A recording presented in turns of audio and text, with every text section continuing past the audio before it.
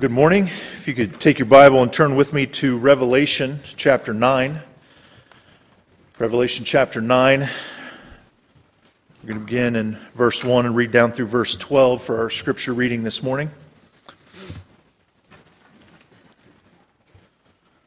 Revelation chapter 9 and verse 1. The Bible says, "And the fifth angel sounded, and I saw a star fall from heaven unto the earth, and to him was given the key of the bottomless pit. And he opened the bottomless pit, and there arose a smoke out of the pit, and as the smoke of a great furnace. And the sun and the air were darkened by reason of the smoke of the pit. And there came out of the smoke locusts upon the earth, and unto them was given power, as the scorpions of the earth have power. And it was commanded them that they should not hurt the grass of the earth, neither any green thing, neither any tree, but only those men which have not the seal of God in their foreheads. And to them it was given that they should not kill them, but they should be tormented 5 months, and their torment was as the torment of a scorpion when he striketh a man. And in those days shall men seek death, and shall not find it, and shall desire to die, and death shall flee from them. And the shapes of the locusts were like unto horses prepared unto battle, and on their heads were as it were crowns like gold, and their faces were as the faces of men. And they had hair as the hair of women, and their teeth were as the teeth of lions. And they had breastplates, as it were breastplates of iron, and the sound of their wings was as the sound of chariots of many horses running to battle. And they had tails like unto scorpions, and there were stings in their tails, and their power was to hurt men 5 months. And they had a king over them, which is the angel of the bottomless pit, whose name in the Hebrew tongue is Abaddon, but in the Greek tongue hath his name Apollyon. One woe is past, and behold, there come 2 woes more hereafter." Let's pray. Heavenly Father, thank you so much for your word. Thank you for all that it teaches us, for all that it prepares us for, but even more importantly than that it reveals you. Thank you so much for revealing yourself to us through your word. What a privilege it is to know you and your fellowship and your communion just by the word that you've given us. Father, I just pray that as it's preached this morning, that we would be open to exactly what you have for us. Be with preacher as he speaks, fill him with your Holy Spirit, and use him in a mighty way this morning. And I do just pray that our hearts would be plowed, would be soft to what it is that you have for us. Lord, we need you. In Jesus' name, amen. I want to continue our study in the book of Revelation. We're on chapter 9 this morning, and we are looking at the subject, when hell visits earth. When hell visits earth. Verse number 1, it says of chapter 9, "And the fifth angel sounded, and I saw a star fall from heaven unto the earth, and to him was given the key to the bottomless pit." There can be little doubt that the book of Revelation contains some frightening images for us sometimes. Sometimes some of the most frightening images in all of the Bible.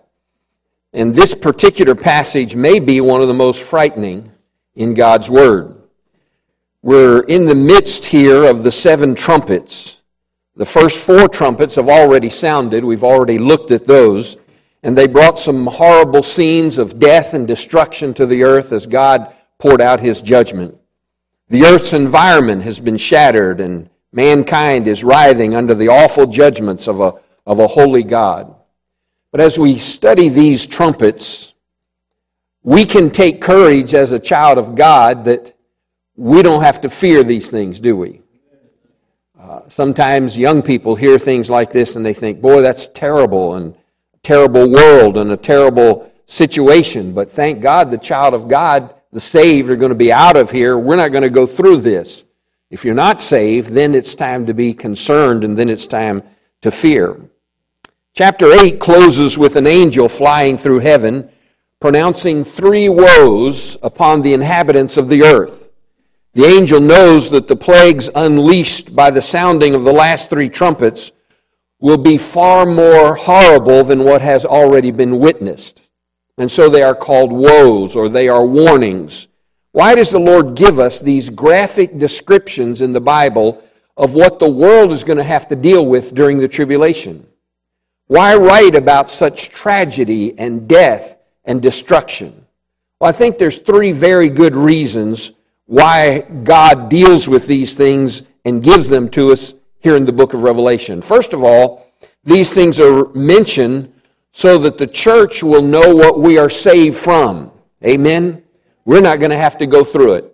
And so God reminds us of that. It's exciting to know that the child of God will be in heaven and that God will deliver His people from these judgments that are going to come upon this earth. Secondly, He extends this glimpse of the future as a warning to those who have never trusted Christ as their Savior. He wants them to come to know Him. He wants them to know what they will have to face if they continue in their sin and then in their rejection of the Lord Jesus Christ. And then thirdly, they're given to us so that those of us who know the truth will be motivated to share the gospel with the lost and to help them to come to know Jesus Christ as their Lord and Savior.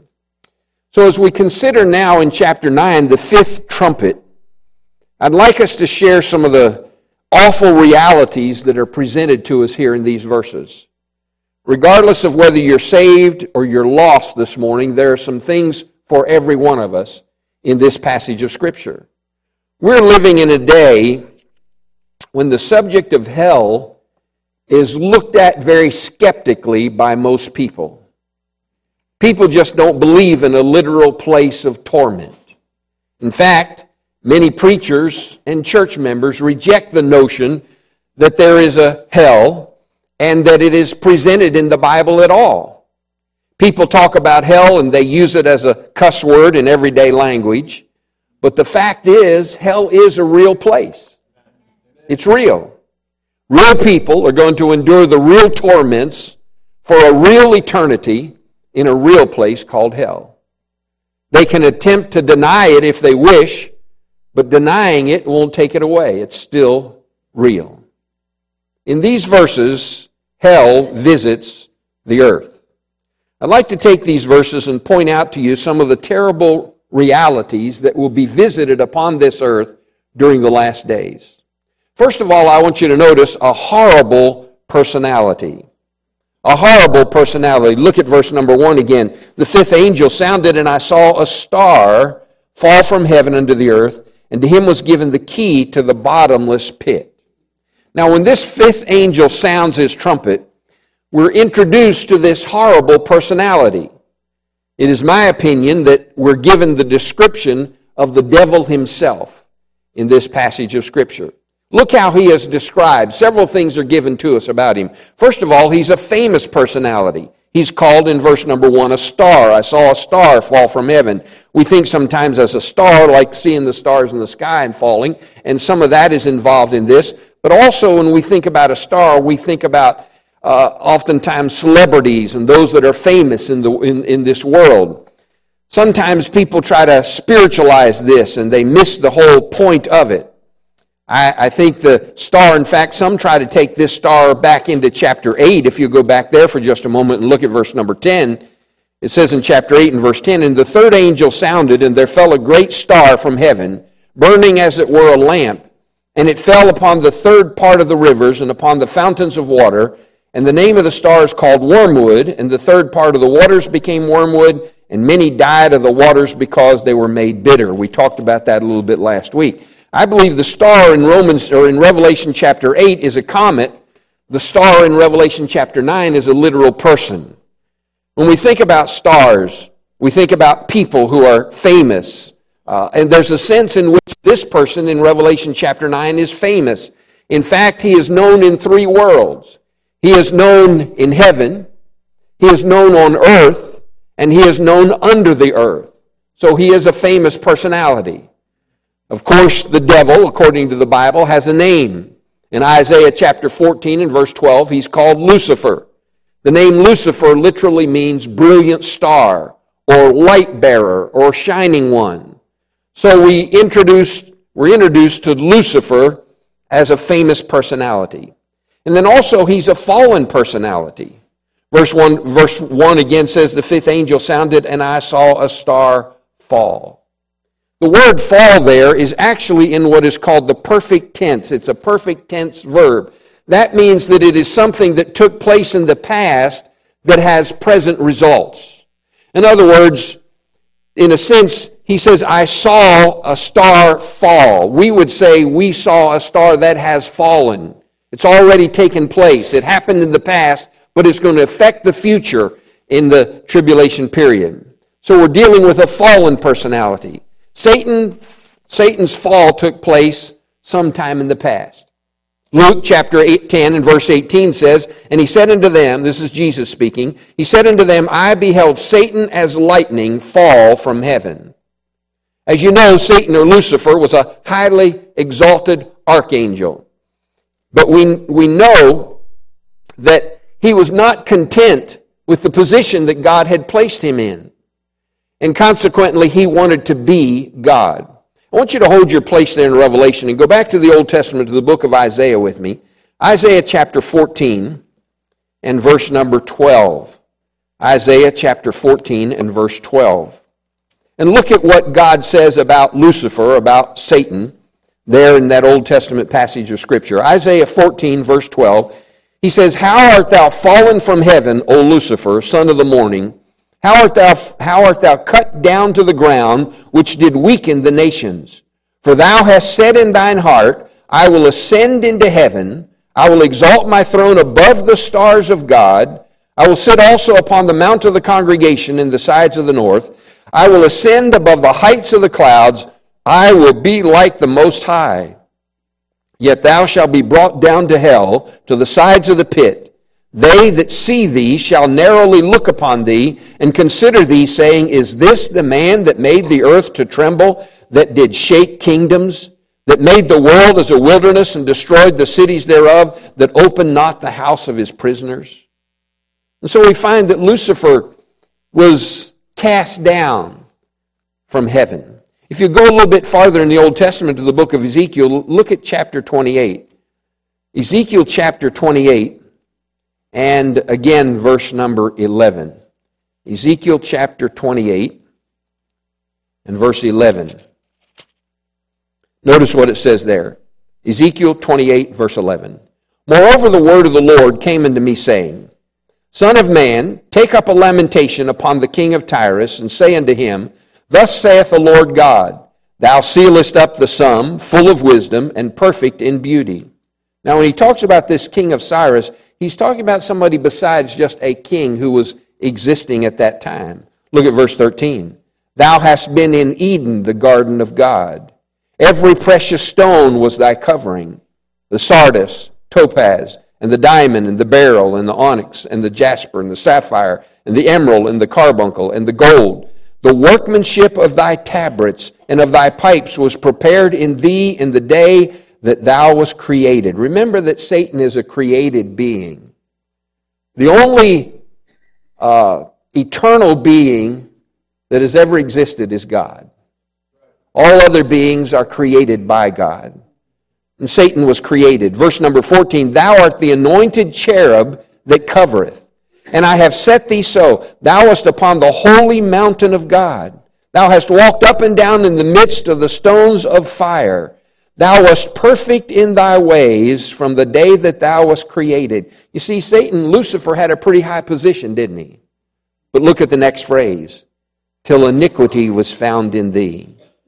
But the multitude of thy merchandise they have filled by the multitude of thy merchandise they have filled the midst of thee with violence, and thou hast sinned. Therefore I will cast thee as profane out of the mountain of God. I will destroy thee, O covering cherub, from the midst of the stones of fire. Thine heart was lifted up because of thy beauty. Thou hast corrupted thy wisdom by reason of thy brightness. I will cast thee to the ground. I will lay thee before kings, that they may behold thee.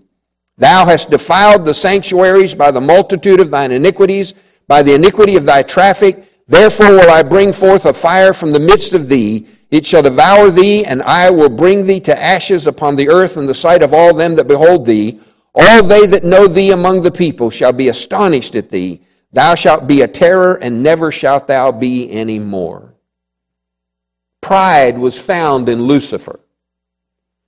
He was beautiful. He was bright. And yet sin was found in him, and he was cast out of heaven. He still has access to heaven. The devil still has the opportunity of coming into the presence of God. Revelation tells us there that he accuses the brethren. You're probably familiar with the verses back in Job chapter 1. You remember when Job had all of his problems that he went through. He was tested by the Lord, and Satan brought some terrible things upon Job. And in Job chapter number 1, listen to what it says in verse number 6. Job 1 and verse 6, it says, "Now there was a day when the sons of God came to present themselves before the Lord, and Satan came also among them. And the Lord said unto Satan, Whence comest thou? Then Satan answered the Lord and said, From going to and fro in the earth, and from walking up and down in it. The Lord said unto Satan, Hast thou considered my servant Job, that there's none like him in the earth, a perfect and an upright man, one that feareth God and escheweth evil?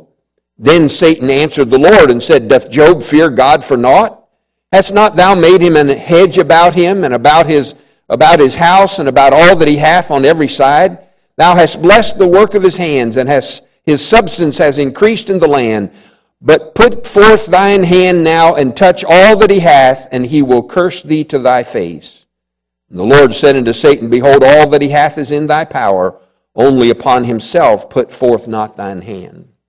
So Satan comes before God, and God says to the devil, If you've considered my servant Job, and tells how great a man he is, and the devil says, well, if you just take away everything he has, the only reason he serves you is because you bless him. Let me ask you a question this morning. Is the only reason you serve God because he blesses you? I think we ought to all serve him because he saved us from hell if we're a child of God. And he has blessed us. But the devil accused Job and said that's the only reason why he serves God. And God said, okay, I'll move back that hedge of protection. You can touch his possessions, but you can't touch his body. And then if you listen to what it says in chapter 2 and verse 1, it says again, and you remember the story, Job lost everything that he had. He lost his family, his 10 children died, all of his possessions died. In verse 21 of chapter 1 it says, Naked came I out of my mother's womb, and naked shall I return thither. The Lord gave, and the Lord hath taken away. Blessed be the name of the Lord. In all this Job sinned not, nor charged God foolishly. Chapter 2, verse 1, again, there was a day when the sons of God came to present themselves before the Lord, and Satan came also among them to present himself before the Lord. Did you know the devil has to give an account to God? He's under the authority of Almighty God, and the devil cannot do anything that God does not allow him to do. And so he came before God. Verse 2, the Lord said unto Satan, From whence comest thou? And Satan answered the Lord and said, From going to and fro upon the earth, and from walking up and down in it. And the Lord said unto Satan, Hast thou considered my servant Job, that there's none like him in the earth, a perfect and an upright man, one that feareth God and escheweth or hateth evil? And still he holdeth fast his integrity, although thou moved me against him to destroy him without cause. And Satan answered the Lord and said, Skin for skin, yea, all that a man hath will he give for his life. Put forth thine hand now and touch his bone and his flesh, and he will curse thee to thy face. You see, the devil said, well, Job, you've taken all of his possessions, and he didn't curse you, but you touch his body. You take away his health, and then he'll turn his back on you. I wonder how many people have turned their back on God when they lost their health. Wouldn't you say that's a time when we need him most? And look at what happened, verse number 6. The Lord said to Satan, Behold, he is in thine hand, but save his life.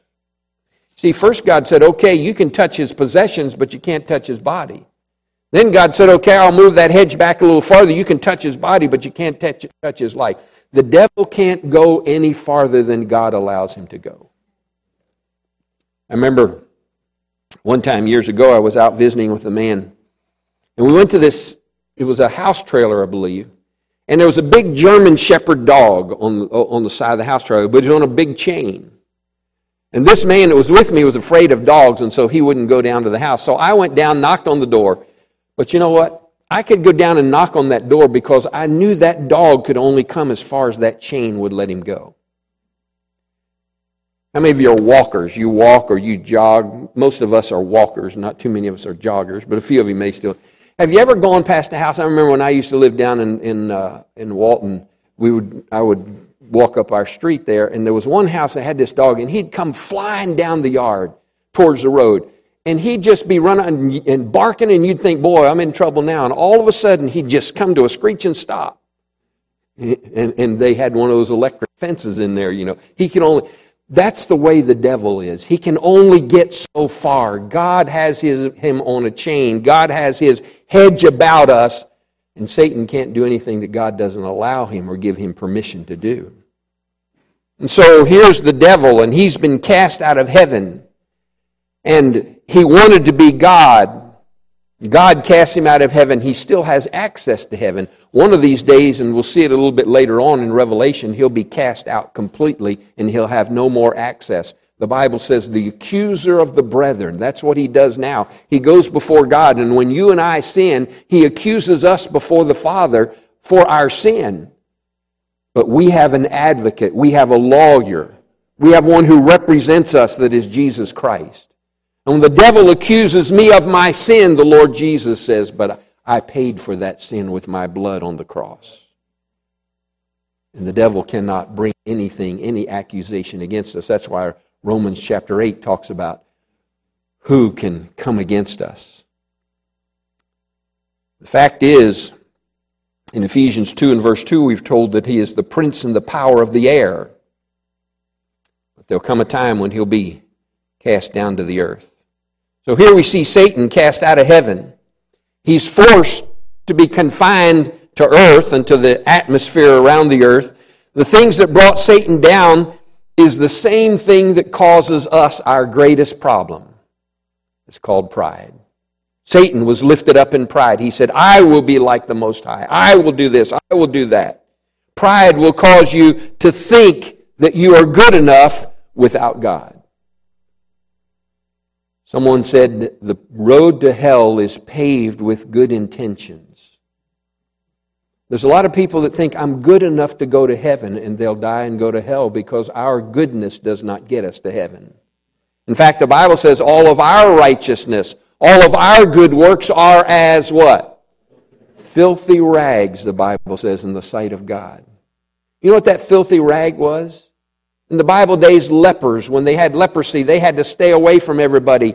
And they had to cry, unclean, unclean, when people would come around them. And in the areas where the trails where the lepers would travel, they had kind of like we have sometimes in our city public trash cans. They would have on a pole or a tree a rag or a cloth that would be tied there or nailed there. And the lepers would come by. Oftentimes they would wipe their leprosy and wipe the oozing sores on their bodies. Nobody would ever come near or touch those rags who was not a leper. And God says, yours and my good works, the best we can do in the sight of God is like that old leprous rag that nobody wants to have anything to do with. Why? Because it's not our good works. Paul said in Titus chapter 3, not by works of righteousness which we have done, but according to his mercy has he saved us. It's not our righteousness, it's his righteousness. It's what he did for us on the cross at Calvary.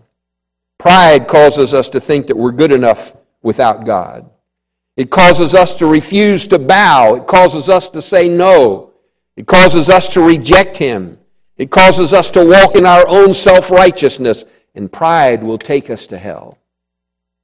I have a brother, Dan, who's a year older than I am. He pastors a church in Martinsville, Virginia.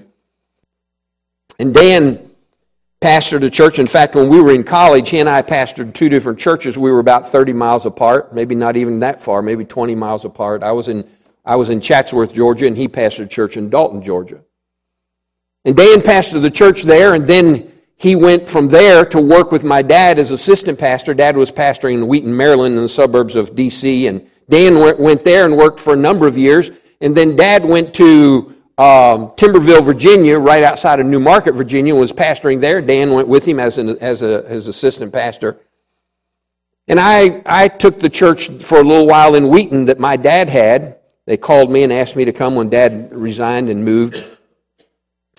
And Dad had a revival meeting. He had Bob Kelly come and preach revival for him. Bob had been the pastor, I think it then was the pastor at Franklin Road Baptist Church in Murfreesboro, Tennessee.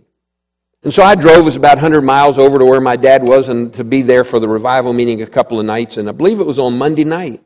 Bob Kelly preached. And my brother Dan's he's leading the invitation song.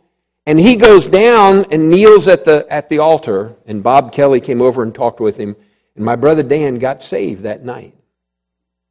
And I asked Dan, I said, Dan, why didn't you get saved before? Did you think you were saved and then tonight you just realized you really weren't saved? He said, no, Tim. He said, I always knew I wasn't saved. I said, well, why didn't you get saved? He said, when we were in high school, Dad was the pastor, and I thought, what would people think if the preacher's son went up and got saved? And he said, then when we were in college, I was pastoring a church, and I thought, what would people think if the preacher got saved? I think that'd be good for some churches. Amen. And then he said, I was working with Dad in Wheaton and then in Timberville. And he said, I was thinking, what would people think if the assistant pastor, who was the music director and youth director, if he got saved? What? And he said this, he said, tonight I realized that my pride wasn't worth going to hell over. And tonight I got saved. You see, pride will take you to hell. It's not worth worrying about what people think. It's what does God think and what does God say. God says in 1 Peter 5:6, if we'll humble ourselves under His mighty hand, He will lift us up. But He says if we will exalt ourselves, He will bring us down. Proverbs chapter 16 verse 18 says, pride goeth before destruction and a haughty spirit before a fall. And so we find that Satan was a fallen personality. And then thirdly, he's a fearsome personality. He's a fearsome personality. Look back at verse number 1 again. It says, and the fifth angel sounded, and I saw a star fall from heaven unto the earth, and to him was given the key to the bottomless pit. Here's this famous fallen figure, and he's given the key to the bottomless pit. He's given the authority to unlock this terrible prison and unleash a horrible plague upon the earth. We're told in Revelation chapter 1 and verse 18 that Jesus holds the keys of death and hell. For a short time, the power over a host of demonic spirits that are imprisoned in hell is given to Satan. While we're on that subject of the devil, let me make a few statements about him that I want you to remember. First of all, Satan is a real personality. He is a real personality. He exists in this present world, and he has power that is very, very real. He's not a myth. There is a real devil. You can look at what goes on around us in our world and know there's a real devil. Amen? How many times have you heard somebody say, the devil made me do it? Most of the time, I think that's an excuse. James tells us we're drawn away of our own lusts. Usually it's us that made us do it. But the devil is a real personality. Secondly, Satan has never been in hell. He's never been in hell. He's not there today, and he never wants to go there. He will be sent there one day. If you'll go over a few pages, look at Revelation chapter 20 with me in verse number 10. Revelation chapter 20, look at verse 10. And the devil that deceived them was cast into the lake of fire and brimstone, where the beast and the false prophet are, and shall be tormented day and night forever and ever. One day the devil will be cast into the lake of fire, and he will be there forever and ever. But I want you to notice that he will go there as a victim, not as a ruler. Some people have the idea the devil's down there in hell passing out shovels and telling everybody to shovel coal and what to do. No. He's the worst tormented creature in hell. He hates the thought of hell, but he'll be punished there throughout all eternity. And then thirdly, Satan is one of the great mysteries of the Bible.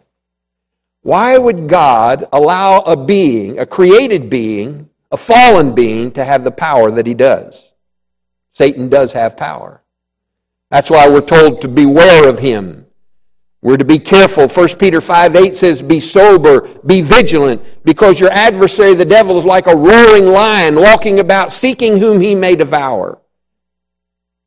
He has more power than you and I have, but praise God, there is somebody that's more powerful than him. The Bible says, greater is he that is in me than he that is in the world. And if you're saved, you have the Holy Spirit of God living in you, and God is far more powerful than the devil. So we see a horrible personality. Secondly, I want you to notice a horrible place. Look at verse number 2. And he opened the bottomless pit, and there arose a smoke out of the pit as the smoke of a great furnace. And the sun and the air were darkened by reason of the smoke of the pit.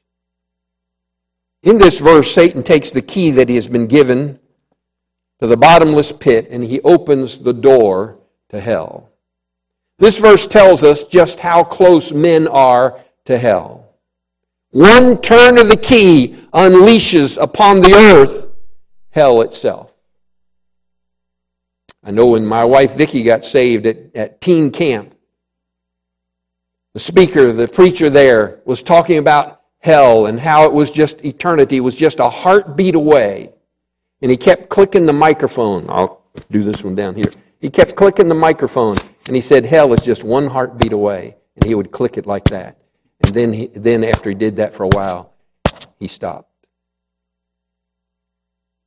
And he said, that's close. That's how close you are to hell if you're not saved. One heartbeat.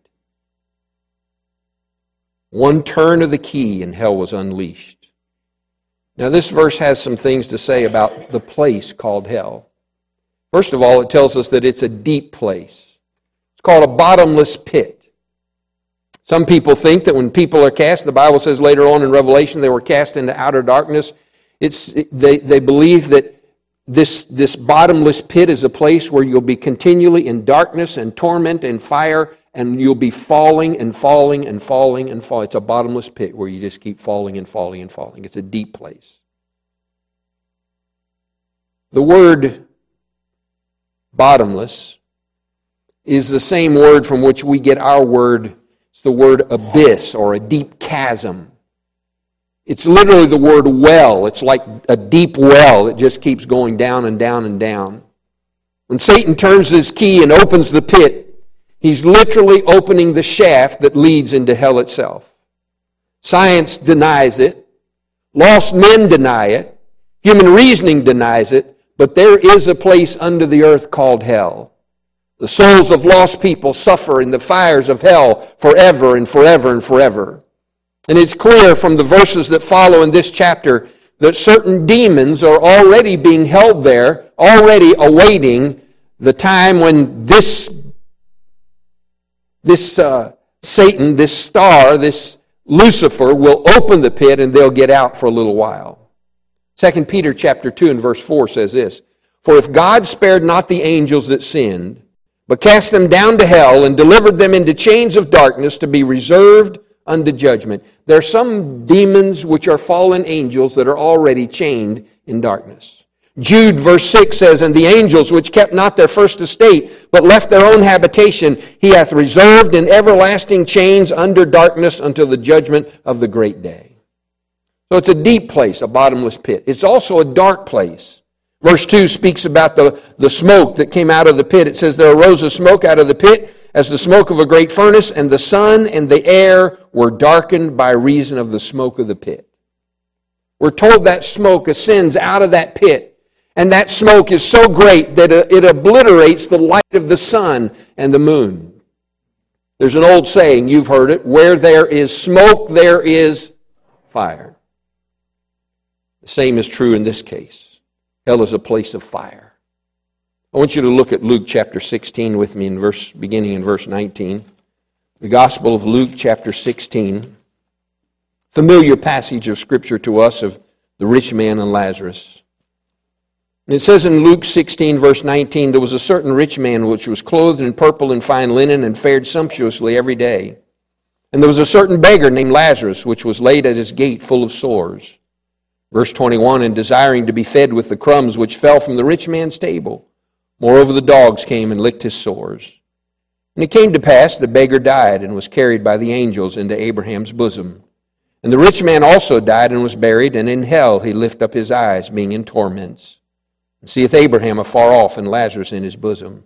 It says, in hell he lift up his eyes, being in torments. Verse 24, and he cried and said, Father Abraham, have mercy on me, and send Lazarus, that he may dip the tip of his finger in water and cool my tongue, for I am tormented in this flame.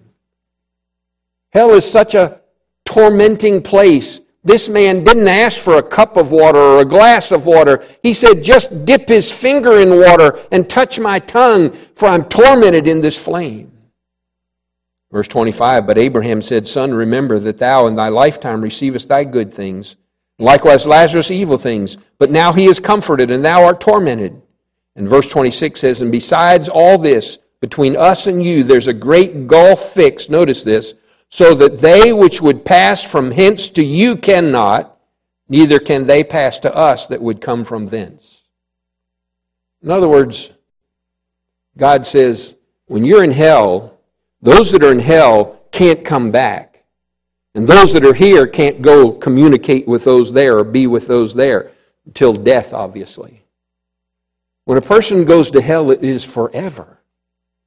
And he says there's a great gulf fixed, so that they that would pass from hence to you cannot, neither can they pass to us that would come from thence. Then he said, I pray thee therefore, Father, that thou wouldest send him to my father's house, for I have 5 brethren, that he may testify unto them, lest they also come to this place of torment.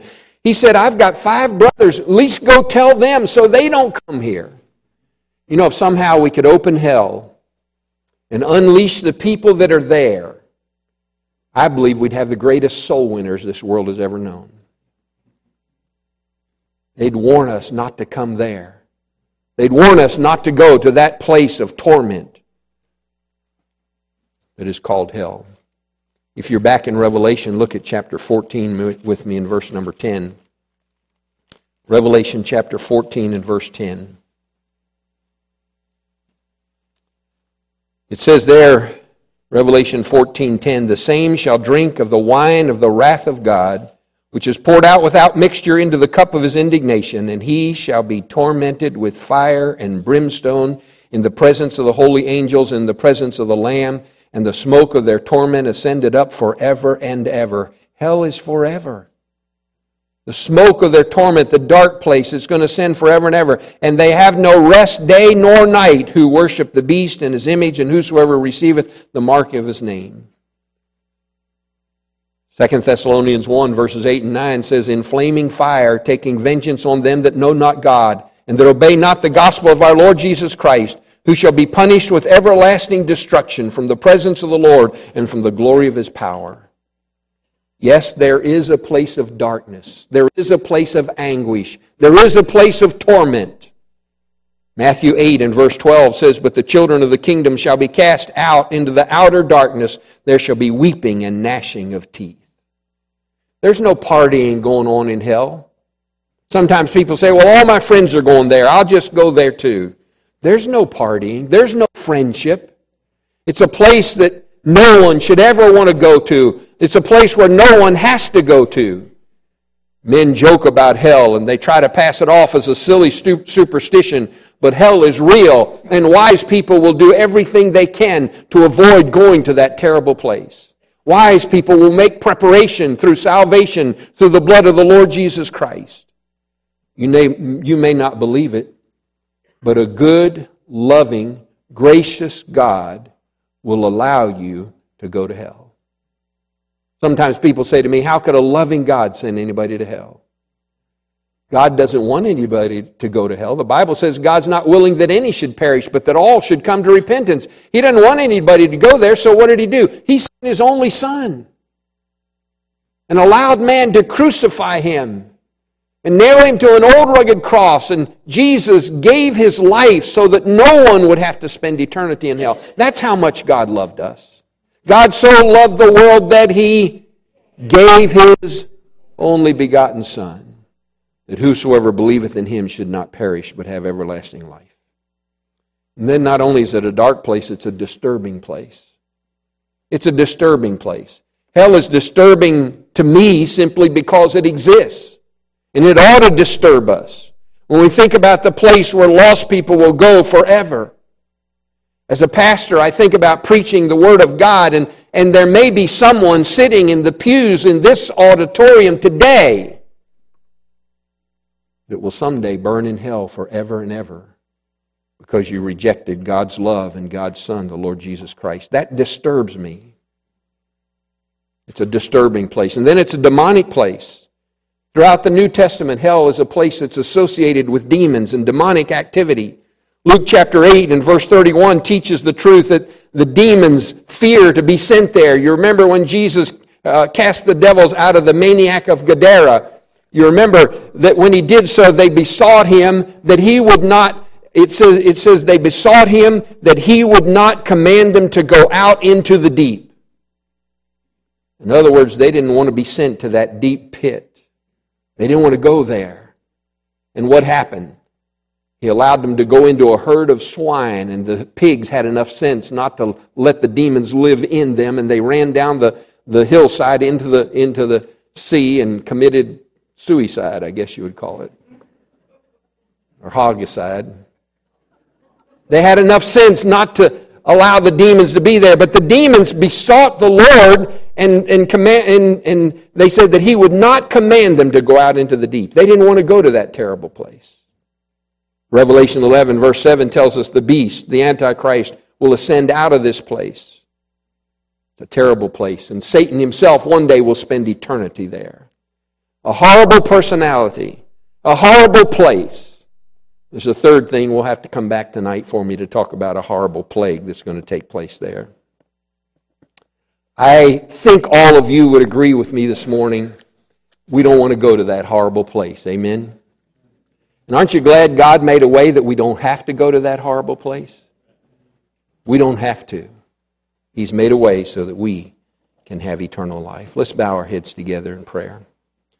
Father,